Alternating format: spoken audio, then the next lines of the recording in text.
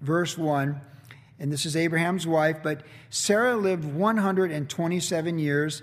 These were the years of the life of Sarah. So Sarah died in Kirjath Arba, that is Hebron, in the land of Canaan. And Abraham came to mourn for Sarah and to weep for her.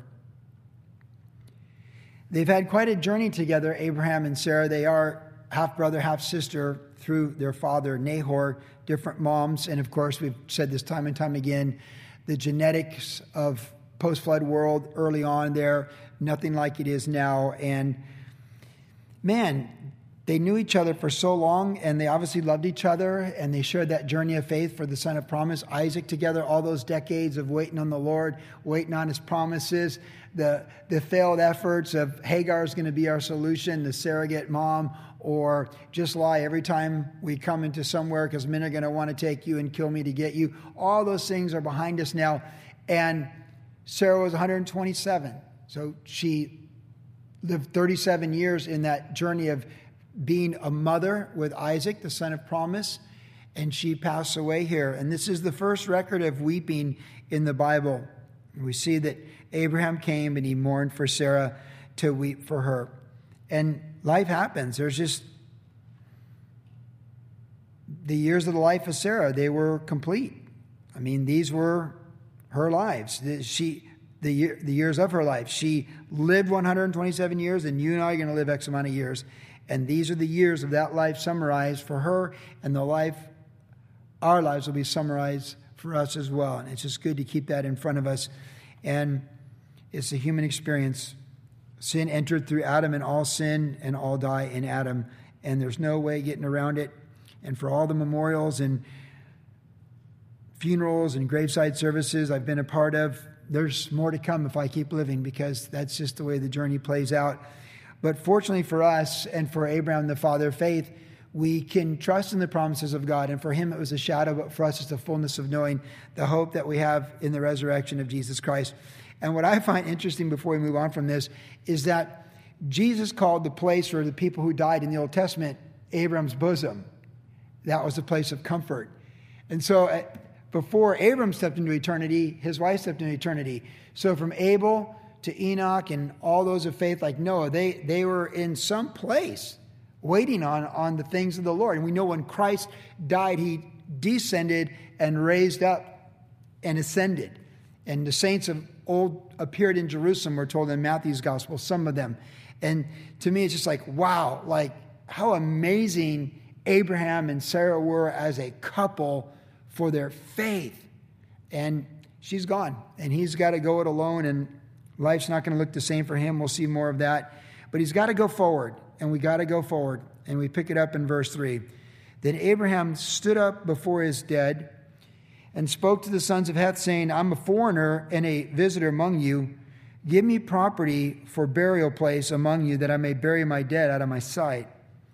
And the sons of Heth answered Abram, saying to him, Hear, my Lord, you are a mighty prince among us. Bury your dead in the choicest of our burial places. None of us will withhold from you his burial place, that you may bury your dead. Then Abraham stood up and bowed himself to the people of the land, the sons of Heth. And he spoke with them, saying, If it is your wish that I bury my dead out of my sight, hear me and meet with Ephron, the son of Zohar, for me, that he may give to me the cave of Machpelah, which he has, which is at the end of his field. Let him give it to me at full price as a property for burial place among you. Now Ephron dwelt among the sons of Heth, and Ephron the Hittite answered Abraham in the presence of the sons of Heth, all who entered at the gate of his city, saying, No, my Lord, hear me, I give you the field and the cave that is in it. I give it to you in the presence of the sons of my people. I give it to you, bury your dead. And then Abram bowed himself before the people of the land, and he spoke to Ephron in the hearing of the people of the land, saying, If you will give it, please hear me. I will give you money for the field. Take it from me, and I will bury my dead there. Verse 14, we continue. And Ephron answered Abraham, saying to him, My Lord, listen to me. The land is worth 400 shekels of silver, but what is that between you and me? So bury your dead. And Abraham listened to Ephron, and Abraham weighed out the silver for Ephron, which he had named in the hearing of the sons of Heth, 400 shekels of silver, currency of the merchants. So the field of Ephron, which was in Machpelah, which was before Mamre, the field and the cave which were in it, and all the trees that were in the field, which were within the surrounding borders, were deeded to Abraham as a possession in the presence of the sons of Heth, before all who went into the gate of the city. And after this, Abraham buried Sarah his wife in the cave of the field of Machpelah, before Mamre, that is Hebron, in the land of Canaan. So the field and the cave that is in it were deeded to Abraham by the sons of Heth as property for a burial place. And again, this chapter is an interesting chapter just because, of course, it's here, and God, through the Holy Spirit, gives us these details for all eternity in His Word about the passing of Sarah and Abraham. And having ministered so often to people after the loss of a loved one, sometimes it's sudden, sometimes you can see it coming, that as if it's not hard enough saying goodbye to a loved one, you often have just arduous things to do. People are trying to put together a slideshow for the memorial service. Sometimes people don't have the money to bury their dead. It can be so grievous. Death is grievous. And honestly, I don't know how people deal with it without Jesus Christ. I really don't. I honestly don't know how people handle it without faith in Jesus Christ for their own life and faith in Jesus Christ over that situation as they have to face it. But Abraham, you think of all he's been through, and here at this juncture, the way of all generations unfolds, and he buries his wife, and he has to buy the property and all those things. Life is messy, and death is difficult. And I wish I could say otherwise than that. This chapter, there's not a lot in this chapter I find that is life. And the Bible's brutally honest. And this chapter hurts. There's just not anything in this chapter I go like, wow, look at this insight. I just think like, you know what? People you love die, and you're grieving, and you weep. People you love fulfill their years, and they're gone, and you're grieving and you weep. And not only that, you're vulnerable to people who take advantage of you, and you still have to keep your wits while you're like in shock and handle funeral arrangements, handle the family, the relatives, the extended stuff, the obituary, and these things. And for the living, life still goes on in resolving the open ends of those who have passed away. And it's a reality. And again, I just say, for me personally, and I hope for you, can just say, praise the Lord that through faith in Jesus Christ, a chapter like this doesn't crush us or move us or destroy us. If and when we face these days, and some of us have already faced days like this, that we will be comforted by the God of all comfort. He'll send the Holy Spirit, who is the Comforter, to comfort us in our grieving and in our sorrow and in our natural emotions of dealing with death. And He'll guide us and lead us through the burial arrangements that face us. And it's life, and there's just no way around it. Certificated death and this and that. And one thing I do get before we move on is how Abraham said, I don't want you to give it to me. I have the money of all the things I want to buy. I want to buy the property where I bury my wife. I don't want a freebie on burying my wife. I'm going to bury her. I want to bury her in this cave. And when I go there, I'm going to remember my wife. I'm going to mourn my wife. And we know in future generations, others were buried in the same place in the family line. It is what it is. But in moving forward from this heartache and this reality, as a man of faith, losing his wife of faith, we read of the next event in his life, chapter 24, which is a lengthy chapter, a lot of narrative, but we want to read it tonight because there's some really good stuff in this chapter. So we pick it up from Abraham's heartache over losing his wife and sorrow. Now Abraham, chapter 24, verse 1, now Abraham was old, well advanced in age, and the Lord had blessed Abraham in all things. So Abraham said to the oldest servant of his house, that would be Eliezer, we know that from earlier on in the book of Genesis, who ruled over all that he had, he said to Eliezer, please put your hand under my thigh, and I will make you swear by the Lord, the God of heaven and the God of earth, that you will not take a wife for my son from the daughters of the Canaanites, among whom I dwell, but you shall go to my country and to my family and take a wife for my son Isaac. And the servant said to him, perhaps the woman will not be willing to follow me to this land. Must I take your son back to the land from which you came? But Abraham said to him, beware that you do not take my son back there. The Lord God of heaven, who took me from my father's house and from the land of my family, and who spoke to me and swore to me, saying, to your descendants I give this land, he will send his angel before you, and you shall take a wife for my son from there. And if the woman is not willing to follow you, then you will be released from this oath. Only do not take my son back there, So the servant who put his hand under the thigh of Abraham his master and swore to him concerning this matter. Well, there's plenty of stuff here in these first 9 verses. First of all, isn't it good to have someone you trust who works for you? Isn't it good to have someone that gets it done? That you know when you send them on this journey, they'll get it done. And they'll resolve it. And they'll handle it on your behalf as you would hope. It's hard to find faithful people in the journey. It really is. And we want to be faithful people. We want to be people that when the Lord entrusts something to us, that we're faithful to do it. And we want to be faithful people when the boss gives us something to do, that they know it's going to be done, or we're going to come back to them and say, hey, I tried to do it. I couldn't get it done. Here's where it's at. What would you like me to do? It's just so nice to have people like that work with you, beside you, or above you, or underneath you. And we want to be those people. So Eliezer gets my attention right away. That decades, Eliezer's been there for decades, because when God made the promise before Isaac was born, God said, Eliezer and his descendants are the heirs of what you've promised me. And God says, no, they're not the heirs. So we know that Eliezer's been with them forever. And it's hard to find faithful people. And there's lots of faithful people here at Worship Generation. So thank you for your faithfulness. And, you know, Jeremy Foster leaving, you don't replace Jeremy Foster, Pastor Jeremy. But man, that guy was faithful. He was faithful. And, you know, it's interesting because personally to say goodbye to Jeremy, and we've just kind of spread out what he used to do. And you miss his friendship, but honestly, if you just look at it from a business standpoint, you miss his faithfulness and all that he could do and would do. Be faithful. And let people miss you when you're gone because you were faithful. With Luke moving on from Grand Canyon, you only worked for them for a season before going to work for Corey now with Hyundai. But he was so faithful with Grand Canyon. And the highest bosses up were thanking him for everything he did, how he finished the journey, that he could come back and work for them again, which goes against their general policies. If you leave GCU, you're done with GCU. And they said, you have an open door to come back and work for us for any time, because how he got it done.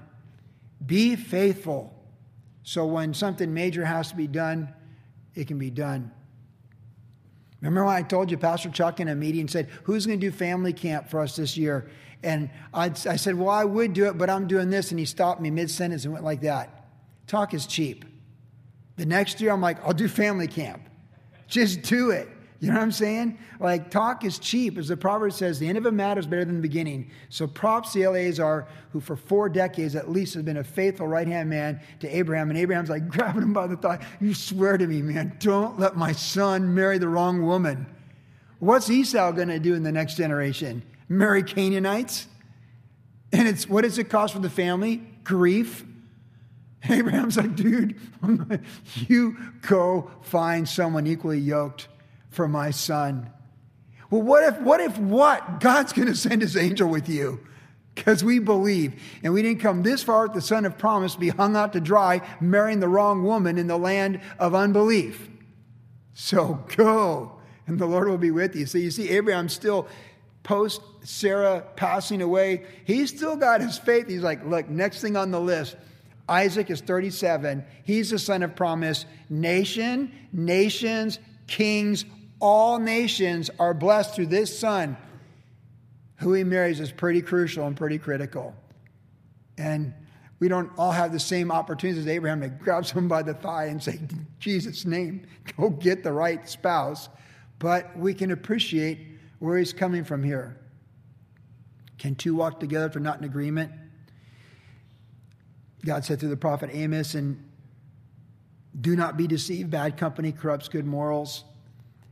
And we want all of our adult children to make good decisions.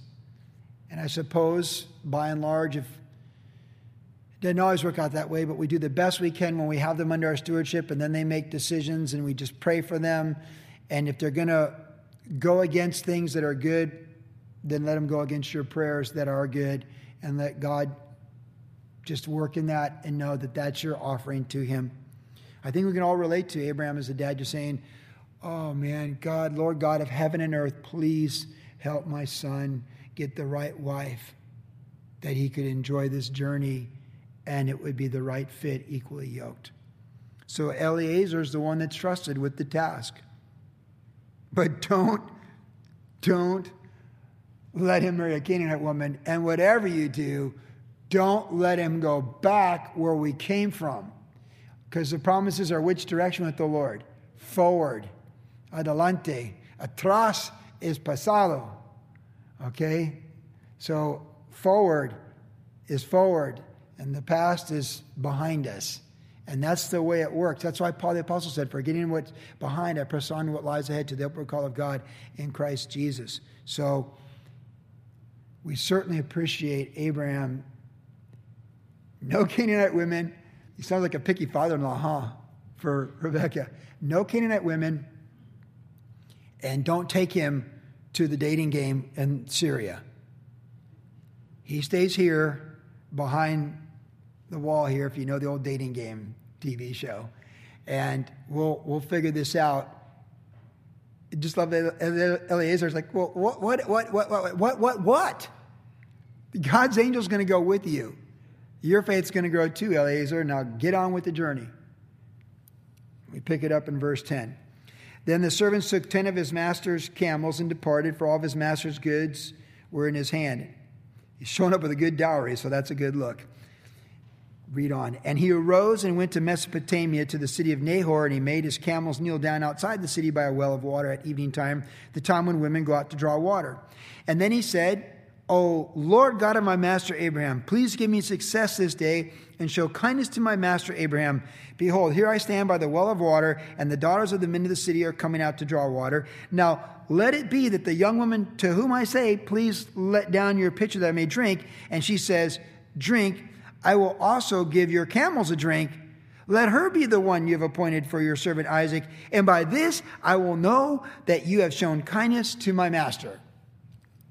Well, this is an interesting proposal from Eliezer, but he's trying to discern God's will, and so he says, all right, God, Lord God of my master, I mean, I've seen you work in Abraham's life. We're all circumcised on that same day, so I'm in agreement with these things, but so I've been thinking on this journey that something unusual needs to happen. I need a sign. And if a woman would come out and give me a drink and offer my camels a drink, that's going to be the sign. What I like about this story is God does meet us where we're at. He knows where we're at. He knows our framework but dust. And as a father pities his children, so the Lord pities us in a good way. So in this story right here, Eliezer says, I think as best I can discern, this is how I'm going to know. So God of Abraham, please guide me this way.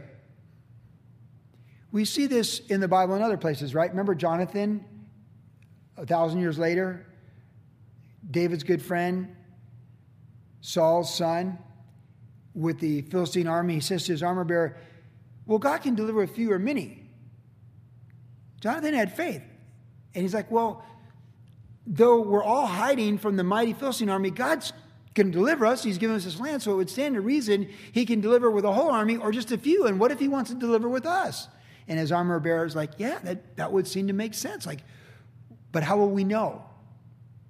And then Jonathan said, hey, if we say this and they say that, we'll know it's the Lord. But if we say this and they say that, we know we need to run away because it's not the Lord. And they gave that standard. And then it did go the way they're hoping to with steps of faith. And Jonathan and his armor bearer did go because it played out exactly like the way they said it did. And then they routed the Philistine army. And that really began to move the tide in the direction where David is going to come to power. That's early on in the book of Samuel, like chapter 10 or 11 in that range. And then David defeats Goliath in chapter 17. So it's all kind of moving in that direction. But what you'll notice in both these cases is that when God showed them a sign, and we'll see this in a moment, they moved on that sign. In other words, you say, Lord, if you do this and you confirm that, then I'll do that and I'll go for it. But if you say, Lord, do this and I'll do this, and then he does it and you don't do it, that's not good. That's not good. Because he meets us where we're at. It's like Gideon, where Gideon's like, okay, I'm going to put the fleece out. The ground's dry. The fleece is wet. I'll know you're in it. And then God does that. And he's like, all right, well, bear with me because I'm that kind of person. Let's reverse that order just in case I'm misreading and it's freak weather happening in Palestine right now. God reverses the order. And then he's like, okay, well, bear with me because I'm just a little not certain about this because my tribe is the least tribe, my dad's house is the least house, and I'm the least in my father's house. So remember, I'm the least important person in all Israel. I'm the most unlikely deliverer of Israel. So just to be sure, and God says, well, now go down to the camp of the Midianites and just go for a little walk and listen carefully. And he goes down there and he hears the two guys saying, I had a dream. It was a giant loaf of barley. It rolled down the hill and rolled us all, steamrolled us. And the one Midianite says to the other, well, that's nothing other than the sword of Gideon. And Gideon's like, oh my goodness, they're talking about me with this barley loaf. And he's like, now I know. And then he moved on that. And then God did all the things he did with Gideon. The point is this. It's good to say, Lord, if you're in this, please confirm it. And as he confirms it, you need to move on it. We need to move on it. That's what faith is. Faith is the substance of things hoped for, them it's not yet seen. So we put things before the Lord, and then when he confirms it, we need to move on it. That's how we're meant to live. And if you're not sure about things in a moment, I think you can learn a lot from this. God, I'm not sure, but if it went this way, then I'll go this way. Please give me a sign. And God will do that. He'll meet us where we're at. He wants us to go forward, and he wants to show himself strong on behalf of those whose hearts are loyal to him, because the eyes of the Lord go to and fro over the face of the earth. So it was true 1,300 years later in Azariah's generation, when that word was spoken to Azariah the king, it's true for Eliezer right here. So he said, God, I've seen you work in Abraham's life. I need you to work in mine right now. Can I just get the afterglow? Because you're the God of Abraham, and I've seen good things, so can I get in on that? It's almost like people watching all the great things that God did with Pastor Chuck and Greg Laurie and Raul Reese and Mike McIntosh and these cast of misfits who are redeemed by the Lord. Maybe it could work that way. That was the beautiful thing about the Harvest book that came out in 1987 with Calvary Chapel. The testimony of all those original pastors is, if you read that book, you thought, man, God can use anybody if we're just available, if we're just willing to go. And we're part of that legacy, because that's an ongoing legacy throughout church history. Remember, I mentioned with Hudson Taylor and that group he took with the first group, the Inland China Mission, the Lemuel group, none of them were ordained or certified in any type of formal ministry. And they all got on that boat, survived the typhoon, got to China, and the rest is church history. And they all went different directions as time went on. But man, so you just got to appreciate Eliezer going like, I need you to show yourself to me right now. And I'm thinking, if this happens and that happens, we'll know you're in it. Okay? We pick it up in verse 15. And it happened before he had finished speaking, love that detail, that behold, Rebekah, who was born to Bethuel, son of Milcah, the wife of Nahor, Abraham's brother, came out with her pitcher on her shoulder. Now the young woman was very beautiful to behold, a virgin, no man had known her. And she went down to the well, filled her pitcher, and came up. And the servant ran to meet her and said, please let me drink a little water from your pitcher. So she said, drink, my lord. And then she quickly let her pitcher down to her hand and gave him a drink. And when she had finished giving him a drink, she said, I will draw water for your camels also until they've finished drinking. Then she quickly emptied her pitcher in the trough, ran back to the well water, drew for all of his camels. And the man, wondering at her, remained silent, so as to know whether the Lord had made his journey prosperous or not. So it was, when the camels had finished drinking, the man took a golden nose ring weighing half a shekel and 2 bracelets for her wrist weighing 10 shekels of gold, and said, whose daughter are you? Tell me, please, is there room in your father's house for us to lodge? So she said to him, I am the daughter of Bethuel, Milcah's son, whom she bore to Nahor. Moreover, she said to him, we have both straw and feed enough and room to lodge. Then the man bowed his head and worshipped the Lord and said, blessed be the Lord God of my master Abraham, who has not forsaken his mercy and his truth toward his master. As for me, being on my way, the Lord led me to the house of my master's brethren. So the young woman ran and told her mother's household these things. It's just so awesome when you see the Lord work like that. When you invite him to work personally and powerfully in your life, and you get to see it happen. Can you think of times like that in your life? I hope you can. Just where the Lord just did something so powerful, and you're just like, wow, like that laughter of praise, like, wow, Lord, this is crazy that you could do this and you would work this out. Being on my way, the Lord led me to my master's brethren. Look at that verse from Eleazar. Being on my way, the Lord led me to my master's brethren. When we are willing to go and be on our way and be faithful, we will be sent to our master's brethren. But we have to be willing to be on our way. What is God preparing you for? What does he have for you on your way to meet up with your master's brethren and how he wants to use you? It's a good question. Verse 29. Now Rebekah's got relatives. This is where the story gets good. Now Rebekah had a brother whose name was Laban. And Laban ran out to meet the man by the well. So it came to pass when he saw, Laban makes me laugh. He's a money guy, man. He's an opportunistic guy. We all know a Laban's like, hey, come in. We all know a Laban. So I can't even really talk about it without laughing. And God forbid he's your father-in-law too, by the way, because he's a tough nut for a father-in-law. Now, Rebekah had a brother whose name was Laban, and Laban ran out to the man by the well. So it came to pass when he saw the nose ring and the bracelets on his sister's wrist, when he heard the words of his sister Rebekah saying, thus the man spoke to me. And he went out to the man there. He stood by the camels at the well. And he said, come in, O blessed of the Lord. Why do you stand outside? For I prepared the house and the place for the camels. Then the man came to the house, and he unloaded the camels and provided straw and feed for the camels and water to wash his feet and the feet of the men who were with him. And food was set before him to eat. But he said, that is Eleazar, I will not eat until I've told about my errand. And he said, speak on. So he said, verse 34, I am Abraham's servant. The Lord has blessed my master greatly. He has become great. He has given him flocks and herds, silver and gold, male and female servants, camels and donkeys. And Sarah, my master's wife, bore a son to my master when she was old, and to him he has given all that he has. Now my master made me swear, saying, you shall not take a wife from my son from the daughters of the Canaanites in whose land I dwell, but you shall go to my father's house and to my family and take a wife for my son.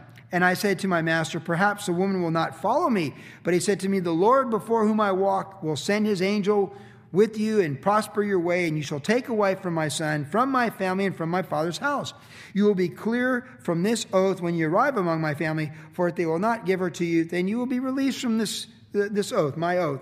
And this day I came to the well, and I said, O Lord God of my master Abraham, if you will now prosper the way in which I go, behold, I stand by the well of water, and it shall come to pass that when the virgin comes out to draw water, and I say to her, please give me a little water from the pitcher to drink, and she says to me, drink and I will draw for your camels also, let her be the woman who the Lord has appointed for my master's son. But before I had finished speaking in my heart, there was Rebekah coming out with her pitcher on her shoulder, and she went down to the well and drew the water, and I said to her, please let me drink. And she made haste and let her drink down from her shoulder and said, drink and I will give your camels a drink also. So I drank, and she gave the camels a drink also. Then I asked her and said, whose daughter are you? And she said, the daughter of Bethuel, Nahor's son, whom Milcah bore to him.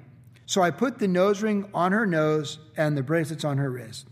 And I bowed my head and worshiped the Lord and blessed the Lord, God of my master Abraham, who had led me in the way of truth to take the daughter of my master's brother for his son. Now, if you will deal kindly and truly with my master, tell me. If not, tell me, that I may turn to the right hand or to the left. Eleazar's on a mission, isn't he? He's just on a mission. Like, here's the dowry. This is the testimony. Are you in or not? Let's get on with this. Is this going to happen? Tell me. Verse 50. Then Laban and Bethuel answered and said, the thing comes from the Lord. We cannot speak to you either bad or good. Here is Rebekah before you. Take her and go, and let her be your master's son's wife, as the Lord has spoken. And it came to pass when Abraham's servant heard the words, and he worshipped the Lord, bowing himself to the earth. Then the servant brought out jewelry of silver, jewelry of gold, and clothing, and gave them to Rebekah. He also gave precious things to her brother and to her mother. And he and the men who were with him ate and drank and stayed all night. Then they arose in the morning and said, send me away to my master. But her brother and her mother said, let the young woman stay with us a few days, at least 10. After that, she may go. And then he said to them, do not hinder me, since the Lord has prospered my way. Send me away so that I may go to my master. So they said, we will call the young woman and ask her personally.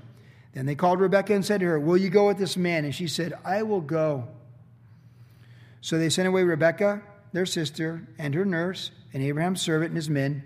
And they blessed Rebekah and said to her, our sister, may you become the mother of thousands and of 10,000s, and may your descendants possess the gates of those who hate them. And then Rebekah and her maids arose, and they rode on the camels and followed the man. So the servant took Rebekah and departed. And by the way, what the family proclaimed the blessing upon her did come to pass. It still comes to pass. Her descendants, Israel right now, they possess the gates of their enemies, to say the least.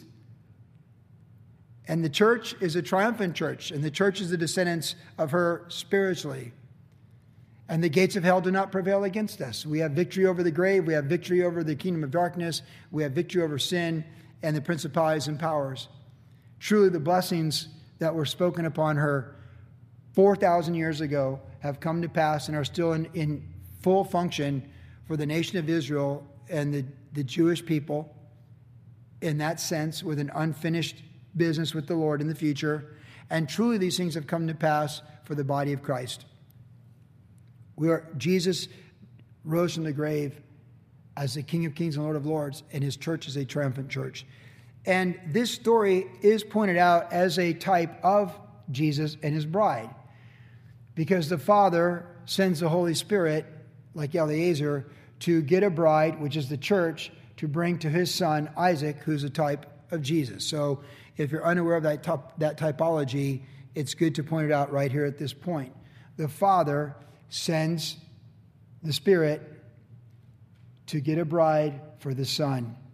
And we are the bride of Christ, the body of Christ. The church is called the body of Christ. And we are the bride of Christ. And the Spirit is preparing us. And of course, when the Lord comes for us, it's called the wedding feast of the Lamb. It's wonderful stuff. Again, what is this? It's a shadow of things to come, but the fullness is Christ. And now we close it out. Verse 62, now Isaac came from the way of Beer Lahai Roi, for he dwelt in the south. And Isaac went out to meditate in the field in the evening, and he lifted his eyes and he looked, and there the camels were coming. Then Rebekah lifted her eyes, and when she saw Isaac, she dismounted from her camel, for she had said to the servant, who is this man walking in the field to meet us? And the servant said, it is my master. So she took a veil and covered herself. And the servant told Isaac all the things that he had done. Then Isaac brought her into his mother Sarah's tent, and he took Rebekah, and she became his wife, and he loved her. So Isaac was comforted after his mother's death. Isn't that the human experience? One generation comes and goes, and another generation arises. There's young love, and then there's the mid-season, and then there's the late season. God's given the seasons. And there's always a new day. The Lord's mercies are new every morning. He gives us fresh starts. Every day is a fresh start. I love how John Wooden, the famous basketball coach, used to say, make each day its masterpiece, because each day is a fresh start. And what I've learned to do with each day and its opportunities is when I feel like I've just had a colossal failure or just super frustrated in the early part of the day, I just bring in a sports analogy like a pitcher. Like, okay, I just got rocked for 6 runs in the third, but I'm still in here, and I got to start throwing strikes and just settle down and redeem this day. And what I've really focused on is not throwing away a day and saying it's a bad day when there's still more than a half a day. And there's still more than a third of a day or a fourth of a day. I don't want to surrender any portion of any day to my pride, my flesh, or my frustration, or the devil. And nor do you. His mercies are new every morning. And yes, there's a time when we weep. Ecclesiastes 3 tells us that. And then there's a time when we rejoice. And to go from the sorrow of Sarah's memorial to the joy of the wedding with Rebekah, that's life. Isn't it? I mean, that's life. There's just an ebb and flow, and there's seasons, and we just want the promises of God and the love of Christ over all those things in our life. And we want the Spirit flowing from our life in the heartache of a memorial, and we want the joy and the love of Christ flowing from our lives in the joy of a wedding day. And really, as a pastor, you see a lot of both, and there's such different types of ministries, and they're both so intense. Memorials are intense. Weddings are intense. But it's life. It's life, and we live it. But like Abraham, we want to live it by faith, and we're in the moment. And Sarah's in the cave of Machpelah. She's in the presence of the Lord. Whatever that looked like before Christ came, that's where she's at. Abraham's bosom before Abraham's there. That's where she's at. Isaac is alive, and he needs a wife, and she's not a Canaanite. And she just know, and you can't take him back there. So I close with this thought, that God has it all, and we just keep trusting him in the different seasons. Like, what's amazing to me about Abraham in this chapter is that it doesn't look like the previous chapters where we've looked at Abraham, right? The intensity of offering up Isaac, the raid against Chedorlaomer and the commando raid. There's so much intensity in the life of Abraham with fulfilling the promises and believing the promises. And these two chapters, like, wow, death, heartache, sorrow, buying a burial plot, old, very old, but blessed of the Lord, and finding a wife for your son and knowing which women are not the right women for your son, and giving it to the Lord and to your servant who's been faithful for decades, and giving it to the Lord. And what we learn is to trust in the Lord in all things. And that last thought with Eliezer is, God goes before us. God goes before us. He goes before us. Walk in the Spirit, be sensitive to the Spirit, discern the Spirit, and know that God goes before us. Because even as Eliezer was thinking the prayer in his heart to the Lord, God was already answering it before he even got done thinking it. He's got us. God goes before us in every situation. Isn't that great? The angel of the Lord. Don't you say, hey, grab my thigh. I'm telling you, God is faithful, and his angel will go with you. And it's as true for us today, the descendants of Abraham through faith in Jesus Christ, as it ever was for Eliezer, Isaac, and Abraham in their day.